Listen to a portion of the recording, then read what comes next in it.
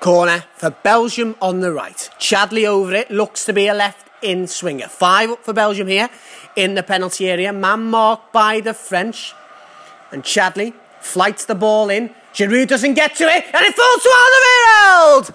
Oh, and he's not far away, you know. He unleashes a shot 8 yards out in the centre of the box, and Lloris at full stretch tips it round his right-hand post for another Belgium corner. But the French keeper needed everything behind that to prevent his Tottenham peer from finding the back of the net. An immense save, a fingertip save. Company with his hands on his head. He thought it was in. I thought it was in. Unbelievable keeping from Hugo Lloris there.